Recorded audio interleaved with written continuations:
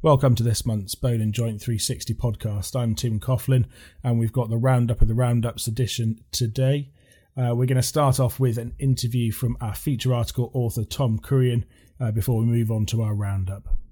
And I'm here with Tom Kurian, who's currently the Exeter Knee Reconstruction Unit Fellow and the first author on this month's feature article, Mechanisms of Pain in Knee Osteoarthritis that Influence Outcomes After Total Knee Arthroplasty. So welcome, Tom. This was a really interesting paper to read with some new concepts that I'm sure quite a number of our listeners won't be familiar with. So firstly, what causes pain in knee osteoarthritis? Sure. Well, thank you, Tim. So pain is a complex, multifactorial, subjective, unpleasant experience, which we all know encompasses many things. Obviously, it's influenced by memories, emotions, pathological states, and genetics and cognitive factors. We know that arthritis is a painful condition. Many patients complaining in our clinics of arthritis pain, and many pharmacological treatments don't really help.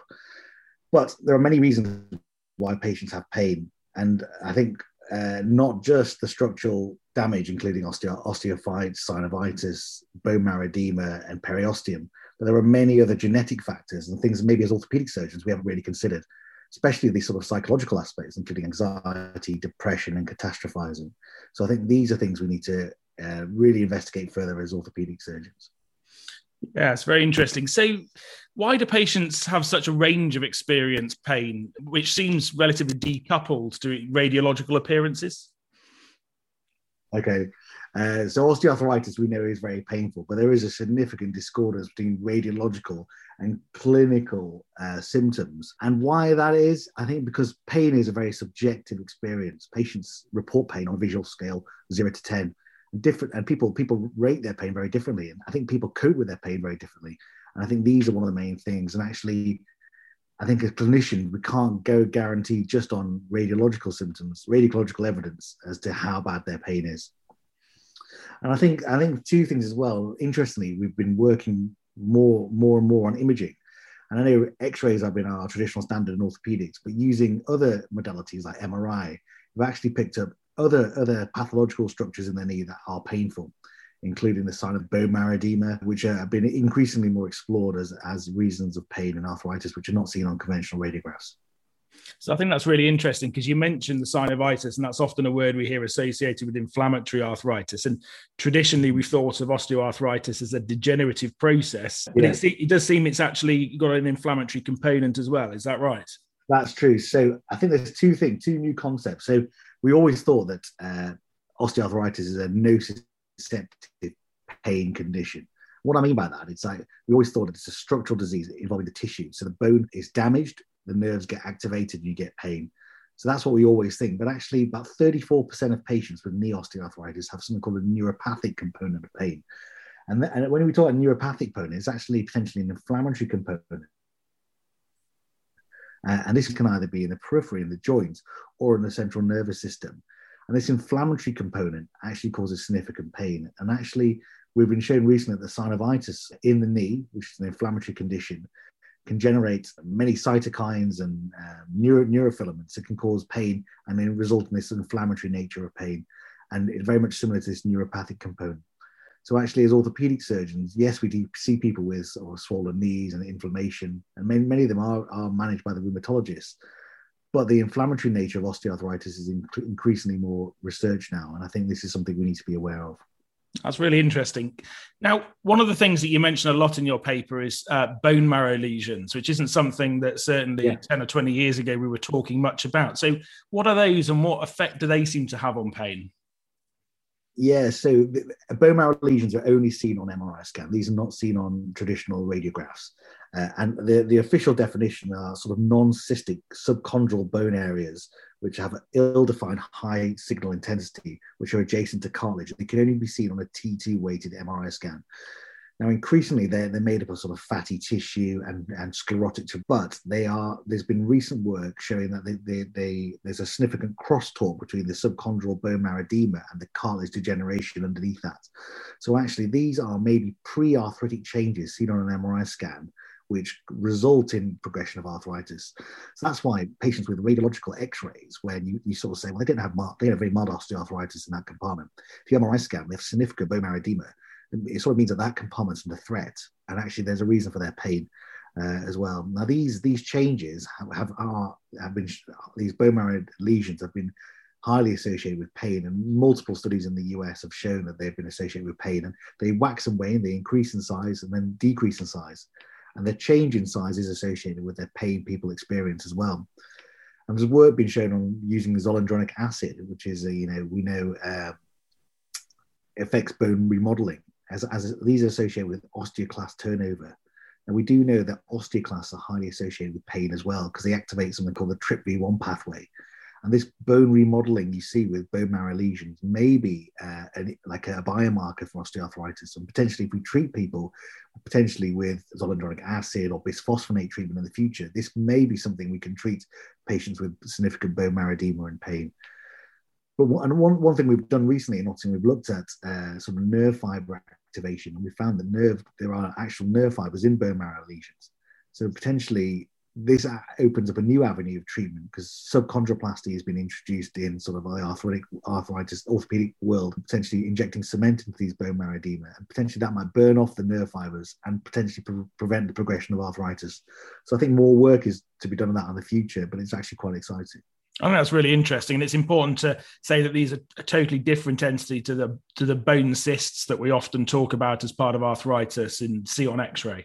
Yeah, bone cysts are very different. So bone cysts, I think, are a late complication of sort of cartilage degradation. You get sort of clefts within the cartilage where synovial fluid tracks down into the subchondral bone, forming a sort of cleft and then a cyst. And these are also very painful, but these are very different.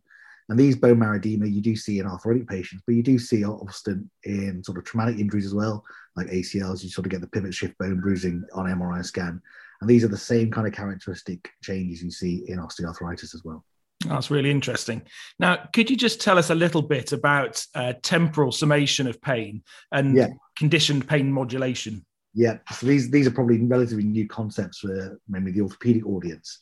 But these are both terms used to assess something called central sensitization. Now, just in very brief terms, central sensitization is a phenomenon where sort of the whole body is sort of resulting in pain due to amplification of pain signals from the spinal cord.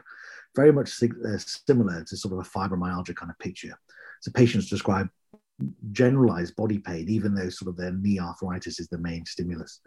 Now, temporal summation and conditioned pain modulation are two methods of assessing this central sensitization. Now, in very simple terms, if I have a neurofilament and press it on your knee, you'd probably think it's slightly sharp and maybe slightly painful. And to a normal person, you'd probably say rate it as sort of 1 out of 10. But if you stimulate that area 10 times, you might, and then you ask the patient what would be the pain for that 10th stimulus. People that are centrally sensitized would probably say it's 10 out of 10, whereas a person with no arthritis, no evidence of central sensitization would probably say it's the same 1 out of 10.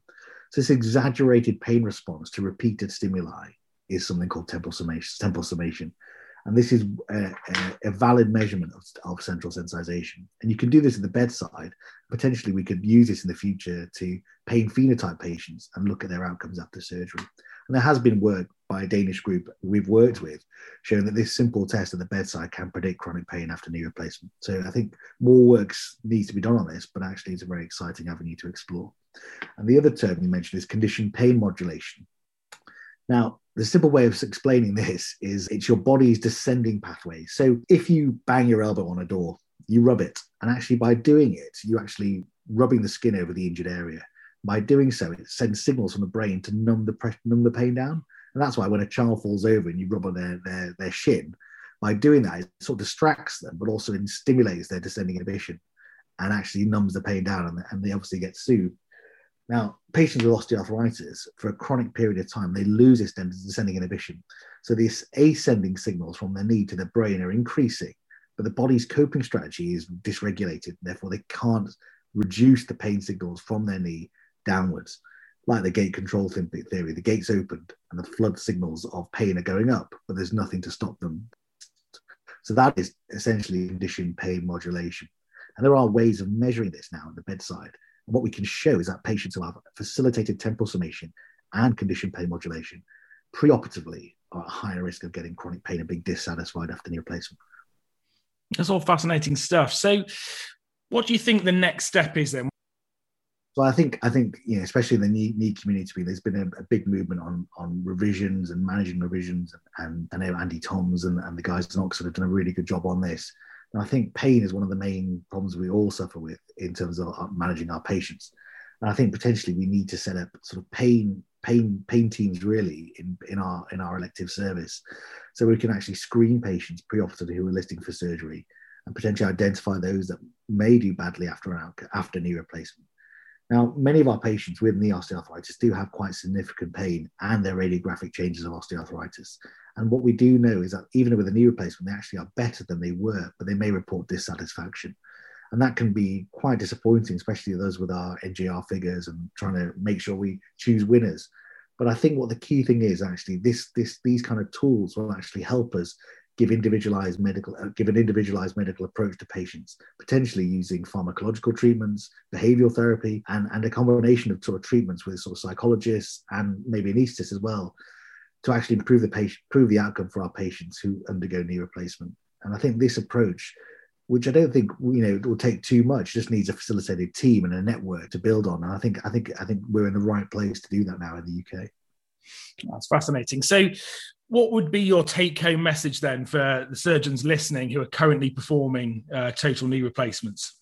So I wouldn't want to change their practice or anything, but I think potentially, I think one of the key things we might see in the future is potentially pain phenotyping patients who are listing for knee replacement surgery, maybe a really important step. Now, simple things like questionnaires and simple potentially some of these tests I've described today, we can be done at the bedside, and maybe introducing this in big trials here in the UK, and then looking at longer term outcomes after knee replacement may actually improve our outcomes after surgery here in the UK on our NGR figures. And these simple methods and actually appropriately referring patients to the appropriate teams, pain management, psychology, behavioral therapy, may actually improve everything for our patients with knee osteoarthritis and outcomes after surgery.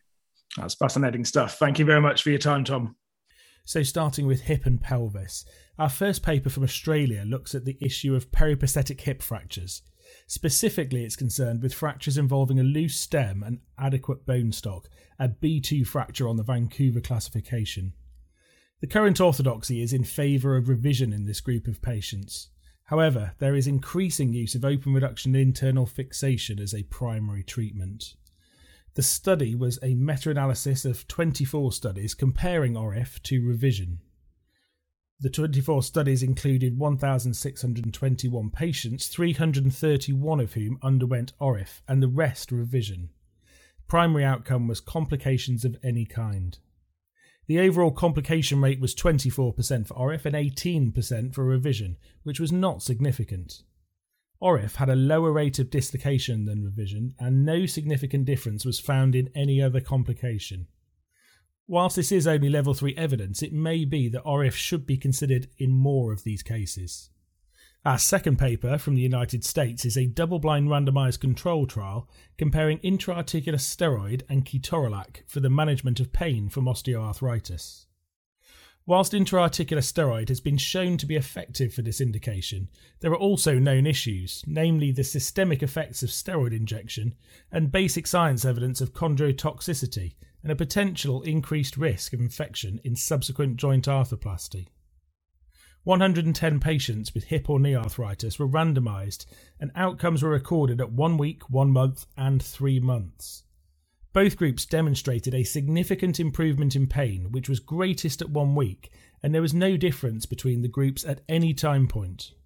While NSAIDs have their own potential side effects, it is useful to know that there is level 1 evidence for ketorolac as a safe and effective alternative to triamcinolone.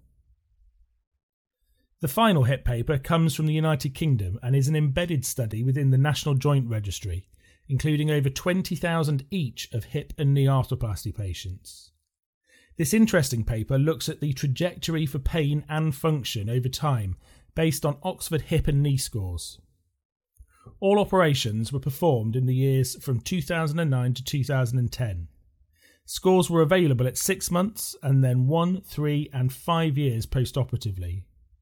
Using regression analysis, 2 trajectories of recovery were identified. 70% of patients were classified as level 1 responders who had a sustained high level of improvement throughout. The remainder were classified as level 2 responders who also improved but at a lower level. Those with worse outcomes at 6 months were more likely to follow a level 2 response. This paper is a very clinically relevant paper for practicing surgeons and healthcare policymakers alike. As outcomes continue to be publicly available, and there is greater and greater push for improved outcomes for the majority of procedures, understanding recovery and the predictors of recovery is increasingly important. Moving on to our knee roundup. Our first knee paper is from Australia, and it looks at whether a number of commonly used medications are associated with progression of knee osteoarthritis. A baseline cohort of 2,000 patients with Kellgren-Lawrence grade 2 or more arthritis, with annual follow-up data for 8 years, were identified. Data were analysed with a random effects regression model. The most frequently used medication families were statins in 27%, antihypertensives in 15%, non-steroidal anti-inflammatories in 15%, psychological medications in 14%, antihistamines in 10%, osteoporosis interventions at around 11%, and diabetes medications at 7%. The headline finding of this paper was that current use of non-steroidal anti-inflammatories, when compared to the control group, was the only medication associated with a loss of medial joint space width. Clearly this proves only association and not causation. It may give cause to consider how and when to use NSAIDs in osteoarthritis, but it would be our opinion at BJ360 that it does not provide evidence of a rationale not to provide these drugs when deemed necessary. The second knee paper comes from the Bristol group in the United Kingdom. It is another embedded national joint registry study looking at more than 33,000 revision knee arthroplasties. Methodology is high quality and establishes the cumulative probability of revision and subsequent re-revisions following primary knee arthroplasty.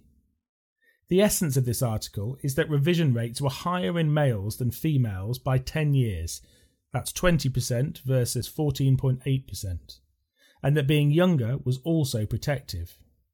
Overall, nearly 20% of first revisions had undergone a second revision by 13 years.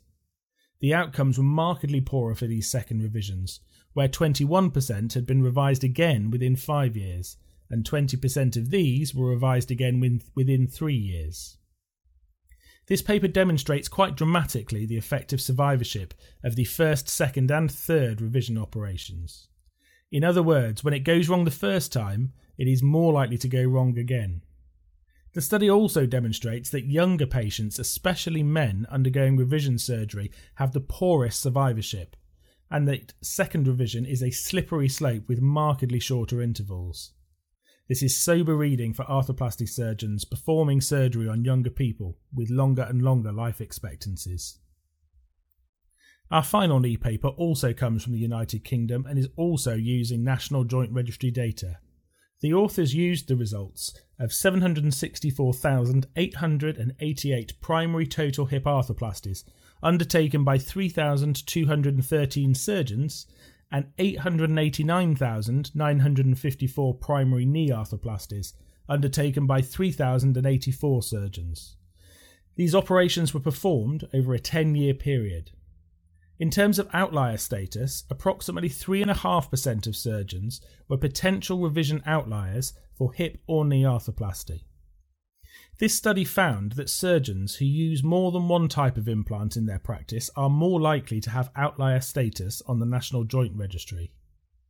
While the association was not huge, it was per implant, so those using many types of implants appear at increased and cumulative risk of failure. For knee arthroplasty, each additional implant gave an increased odds ratio of 1.35, and for hip arthroplasties, it was 1.12. Clearly, there are multiple risk factors at play, but it seems sensible to take note that use of fewer implants may be a modifiable risk factor. Now moving on to our sports roundup. The first sports paper comes from the United States and looks at the chronically controversial topic of arthroscopic partial meniscectomy in the knee. Most would agree arthroscopic debridement in the presence of significant osteoarthritis is not of benefit, whereas if the patient suffers mechanical symptoms, many would advocate for the surgery.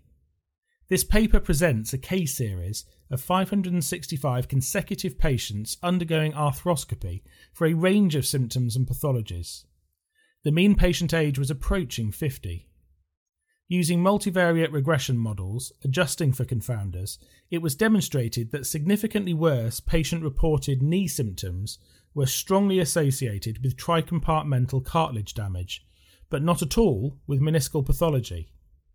The paper supports the idea that arthroscopic debridement of presumed mechanical symptoms in the setting of cartilage damage is unlikely to benefit the patient, as the pain is associated with the cartilage injury rather than the meniscal pathology.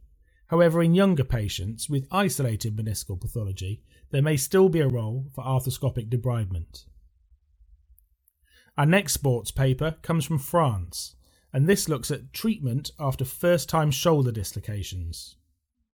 Everyone agrees that there is a high rate of secondary dislocation in younger patients, and that consideration should be given to stabilisation after a first event. Consensus ends on this point, however, as no one can agree on what is a young patient, what role non-operative management has, and in whom it should be used. This small randomised control trial of 40 patients between 18 and 25 years of age randomised participants to arthroscopic Bankart repair within 2 weeks of injury or non-operative management after a first dislocation. Therapy in both groups was matched. The primary outcome was recurrent instability, and secondary outcomes were range of movement, return to sport, and patient-reported outcome measures. Mean age was 21, and 83% of participants were male. Recurrent instability was significantly lower in the operative group, with 10% versus 70% for those treated non-operatively. Patient-reported outcomes at 2 years favoured the operative group, and 89% of those treated surgically reported equal or better level of sports participation compared to 53% in the non-operative group. Accepting this is a small study, it certainly informs the conversation in clinic with patients in this position. Now moving on to our foot and ankle roundup. While most large joints have arthroplasty options for arthritis, the tibio-talar joint has been later coming to the party. Arthroplasty is, however, gradually replacing arthrodesis as the primary treatment. Our first paper from the United Kingdom reports on 5-year follow-up of 114 patients receiving a third-generation total ankle replacement with an ultra-high molecular weight polyethylene bearing and a calcium phosphate spray over the cementless surface to enhance osseointegration. Overall, 15% of patients required an additional procedure, with subtalar fusion being the commonest, followed by Achilles tendon lengthening. Complications were reported in 47% of cases, but were mostly minor. Malleolar fracture and wound healing issues were the commonest. There were no cases of deep infection in this series. 89% of patients were satisfied with surgery, and a similar number would recommend it to a friend. Visual analog scale pain scores fell from 7 out of 10 preoperatively to 3 out of 10 postoperatively.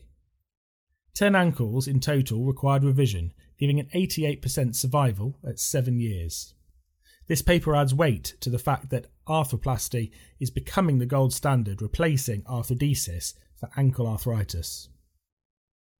Our second paper from the United States follows on from the first and asks how long it takes to get the maximum benefit after total ankle arthroplasty. This was a systematic review which identified studies, including patients with a total ankle arthroplasty, in which patient-reported outcome measures were analysed at 6 months, 1 year and 2 years following surgery.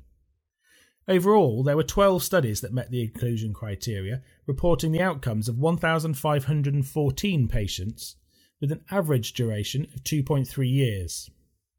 The mean age of the patients were 61. Males were more common than females, accounting for 55% of the cohort. As expected, post-traumatic arthritis was the commonest indication for total ankle arthroplasty in this younger cohort. In the 7 studies reporting complications, an overall rate of 8.5% was seen, including 6 cases of revision total ankle arthroplasty and 23 cases of reoperation. In terms of functional outcomes, the American Orthopaedic Foot and Ankle Society Hindfoot score and Visual Analog Scale pain scores demonstrated clinically significant improvements that exceeded the minimum clinically important difference at 6 months post-operatively, but interestingly not thereafter. Patients also reported significant improvements in the short musculoskeletal function assessment, dysfunction and subscores up to 1 year post-operatively, but not thereafter. These results suggest that patients report significant benefit within the first 6 months of surgery and may continue to experience further improvement up to a year, but no further improvement after this point was shown. This information can be useful in counselling patients seen post-operatively in terms of determining how much further they can be assumed to progress in that first year. Our final paper comes from Brazil and looks at insufficiency fractures of the foot and ankle in postmenopausal women. This was a case control study of 55 patients with fractures who were matched to a control group of 51 with a mean age of 64. Steroid use was seen in 20 out of 55 patients in the fracture group. An overwhelming majority of 89% had a metatarsal fracture, most commonly involving the 5th metatarsal. There was no difference in vitamin D level or body mass index between the cases and control groups, but steroid use was significantly more frequent in the case group. In all, 52% in the control group were diagnosed with osteopenia, and 27% were diagnosed with osteoporosis. In the control group, 43% had osteopenia, and only 10% had osteoporosis. Statistical analysis suggested that steroid use was not significantly associated with the development of the insufficiency fractures, but vitamin D level and lumbar bone marrow density status were. The radiological parameters of calcaneal pitch and metatarsus adductus angles were also found to be significantly associated with the risk of development of insufficiency fractures. The study indicates that low bone mineral density and unfavourable biomechanical factors such as cavus foot and metatarsus adductus were associated with a higher risk of insufficiency fractures of the foot and ankle. Now moving on to our wrist and hand roundup. Our first hand paper comes from the United Kingdom and looks at the non-operative management of bony mallet injuries. Over a 4-year period, 211 patients presenting with 218 bony mallet injuries were treated non-operatively with a custom thermoplastic splint. These patients were assessed with functional outcome measures and patient-reported outcome measures. Overall, there were no differences in the patient-reported outcome as assessed by the patient evaluation measure at a mean of 327 days post-injury, regardless of injury classification, joint subluxation, or size of articular fragment. Interestingly, there were also no differences in the objective clinical measures of distal interphalangeal joint, including flexion, extension, or extensor lag, regardless of articular subluxation. There were small observed differences in extensor lag when comparing those patients with pre-existing degenerate changes on plain radiographs and the size of the articular fragment. The overall complication rate was low, with superficial skin irritation and temporary swan necking each observed in 12 fingers. That there are no clinically or statistically significant differences in both subjective and objective functional measures, regardless of joint congruence, is an important finding which demonstrates the safety and predictability of non-surgical management in these common injuries.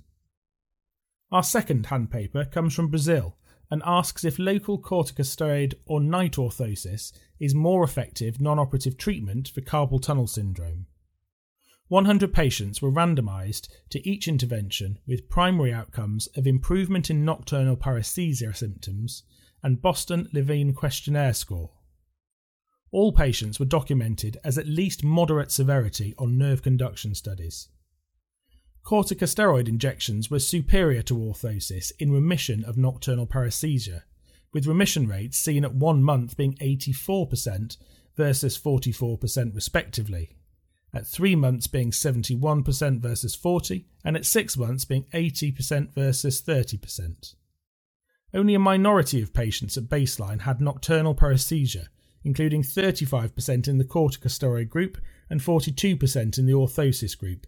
Therefore, it is bizarre to describe the absence of nocturnal paresthesia in a patient who did not have these symptoms at baseline as a remission. There were around double the numbers of severe carpal tunnel syndrome in the orthosis group, which were 19%, versus the corticosteroid group, which were 10%. These aspects of the trial may explain why the results contrast with those of the INSTINCT trial, a larger multi-centre study from the United Kingdom which demonstrated no difference between orthosis and injection at 6 months. However, it is nonetheless interesting that in this cohort of patients with relatively severe disease, the outcomes were generally superior with corticosteroid injection versus orthosis. Now we move on to our shoulder and elbow roundup. Our first shoulder and elbow paper from the Netherlands seeks to answer what we should do with the isolated Mason II displaced partial articular radial head fracture. 45 patients were randomised to open reduction and screw fixation or non-operative management with a pressure bandage. Clinical outcomes and patient-reported outcome measures were assessed at admission and subsequently at 3, 6 and 12 months. Mean DASH score, Oxford elbow score and Mayo elbow performance score, all at post-operative follow-up points, were similar, with the DASH scores at 12 months being a median of 0 in the operative group compared with 1.7 in the non-operative. Range of motion and pain visual analogue scores also showed no difference between the groups at any of the time points. At 12 months, the proportion of patients scoring excellent or good on the Mayo elbow performance score was 96% in the operative group and 91% in the non-operative group. At present, provided there is not a block to forearm rotation, and in the absence of better powered studies, this work would seem to support a non-surgical approach. Our second paper, from the United Kingdom, looks at the surgically tricky problem of gaining reliable fixation in ununited lateral clavicle fractures. This was a retrospective review of 38 patients with a mean age of 46, with non-union defined as a lack of radiological union associated with pain or loss of function at a minimum of 3 months post-injury. Patients were treated using a combined lateral clavicle locking plate with a tunnelled suspensory fixation consisting of braided non-absorbable suture through the coracoid, clavicle and plate, secured by a button on each side. All fractures were radiologically united by 6 months following surgery. 2 patients required metalwork removal for hardware prominence. The data provided are reassuring in demonstrating the effectiveness of this treatment for patients presenting with lateral clavicle non-union, and it shows that for this cohort of patients treated initially non-operatively, the results of delayed surgical management can be excellent in terms of patient-reported outcome, range of movement and pain scores. This leads us into our trauma roundup. Our first trauma paper asks if routine MRI is required to identify occult femoral neck fractures in the presence of an ipsilateral femoral shaft fracture. The work is from South Korea and evaluated 79 patients with high-energy femoral shaft fractures, 13 of whom were found to have an occult neck fracture. They specifically looked for the presence and predictive capability of a capsular sign, which is measured on an axial soft tissue window of a CT of the pelvis. The capsular thickness was measured as the distance to the anterior capsule from a line drawn from the intertrochanteric crest to the anterior femoral head. The thickness difference between the two sides was evaluated in the occult fracture and non-fracture cohort, and any difference beyond 1 mm was considered to be a positive sign. The study found near-perfect agreement for the capsular sign in detecting an occult fracture, picking up 12 of the 13 patients. For these true positive occult fracture patients, the thickness difference was approximately 4 mm, and all patients had a lipohemarthrosis visible on the CT as either a fat fluid level or a fat globule. In the non-fracture group, 4 patients had a positive capsular sign. For these false positive patients, the thickness difference was 2 mm, with no patient having a lipohemarthrosis seen.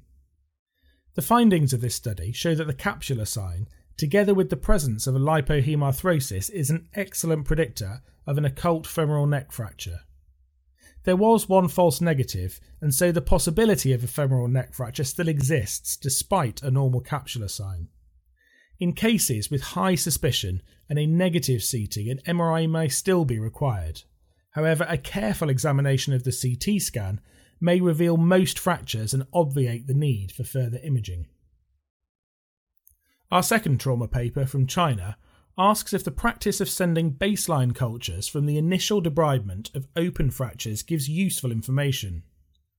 On the one hand, there is the argument that initial baseline samples from the contaminated tissues at the time of initial surgery must offer the best idea of what bacteria are present and help with targeted antibiotics in terms of treatment and prophylaxis if required. The counter-argument is, of course, that these samples do not take into account the antibiotic prophylaxis that is administered on admission, and as such the samples may give a poor idea of what is likely to colonise any subsequent infected wound. The study looked at 61 patients who developed infection after open fracture, all of whom had baseline cultures as well as cultures after a subsequent infection developed. At baseline, there was a relatively low rate of positive bacterial cultures of around 23%. This is not entirely surprising, as the cultures are notoriously insensitive. Perhaps more surprisingly, bacteria cultured after debridement bore little resemblance to those cultured after wound infection, and the overall concordance rate was only 3.3%. This is a valuable paper showing that it is more important to treat multi-drug resistant gram-negative bacteria as overwhelmingly the causative bacteria in deep infection, not those detected immediately after debridement in infection after open fracture. Our final paper from Canada looks at the effect of pre-existing oral anticoagulant use in patients with a hip fracture. Time to surgery after hip fractures in the elderly is widely accepted as a key determinant for improved outcomes. Within this group of patients, there is one cohort who are not receiving timely surgery and therefore potentially missing out on its benefits. This is the group of patients who are taking pre-injury oral anticoagulants, where there is no clear protocol of how to balance the risks of bleeding with the risks of delaying surgery. The authors designed a systematic review and meta-analysis that included 34 studies reporting on the outcomes of over 39,000 patients, comparing both time to surgery and in-hospital mortality between those on oral anticoagulants and those who were not. They identified that there was a longer time to surgery in patients receiving pre-injury oral anticoagulants, with 3-fold higher odds of not receiving surgery within 48 hours for the anticoagulated group compared to those not anticoagulated pre-injury. They also calculated that the in-hospital mortality was statistically significantly higher in hip fracture patients who received oral anticoagulants pre-injury. Further research is needed to guide the optimization of care pathways for hip fracture patients who receive these drugs, balancing the risk of bleeding during surgery with the risks of delaying the surgery. Moving on to oncology, our oncology paper this month comes from Germany and compares core needle and incisional biopsy in the diagnosis of musculoskeletal sarcomas. While the decision-making surrounding who performs the biopsy is widely accepted, there is still considerable discrepancy between centres and surgeons as to how the biopsies are performed. Data from a cohort of 417 patients with a definitive diagnosis of bone or soft tissue sarcoma, in whom 472 biopsies had been carried out as part of the diagnostic process, were analysed. The rate of unequivocal sarcoma diagnosis was found to be similar, with both techniques in terms of tumour grading for both soft tissue and bone sarcomas. However, there was a difference between the two techniques in terms of the number of repeat biopsies required following core needle biopsy. These were required when histological results were inconclusive, and this was significantly higher, 50 cases versus 5. If surgeons consider the risks of incisional biopsy and the ease with which needle biopsies can be arranged in treating units and the reduced risk of contamination outside the zone of excision, then it seems to us here at Bone and Joint 360 that the less invasive option is suitable in the majority of cases assuming the surgical team are happy to repeat biopsies more frequently without too many apparent disadvantages. And finally, we come to our children's roundup. Our first children's paper comes from the United Kingdom and looks at the management of completely displaced distal radius fractures. This common injury has traditionally been treated with a manipulation under anaesthesia and often K-wire stabilisation. The question is this necessary? In this study, 56 patients were offered either standard management or treatment with a straight plaster. 16 patients elected to go for the straight plaster, with 37 choosing K-wire stabilisation. All patients treated with a straight plaster were discharged before 1 year, with a normal range of motion and radiological evidence of remodelling. For those treated with K-wires, 17 patients had secondary displacement of over 10 degrees from the initial images. Of these patients, 9 had restricted range of movement, 4 of whom required physiotherapy. This paper provides clear support for treatment with a straight cast, and we await the results of the Children's Radius Acute Fracture Fixation or CRAFT trial with interest. And finally, sticking with paediatric trauma, our last paper looks at the long-term outcomes and complications in adolescent midshaft clavicle fractures. In this paper from Norway, 109 children between the ages of 12 and 18 with a displaced midshaft clavicle fracture were retrospectively reviewed with functional outcome scores. 61 were treated non-operatively and 48 were treated surgically. The operative group was split evenly between open reduction and internal fixation and intramedullary nailing. There were no differences on the primary outcome measure, the quick dash, between the operative and non-operative groups. So far so predictable. However, one of the common arguments advanced for operative intervention is to improve cosmesis. In this study, the non-operative group was more satisfied with the cosmetic result. The good long-term functional results of non-operative treatment suggest no additional benefit of surgery, and while cosmesis is often an argument advanced to support operative intervention, here, as in our experience, patients preferred the absence of a scar. I hope you've enjoyed this month's podcast and look out for our next one coming up in the next few weeks.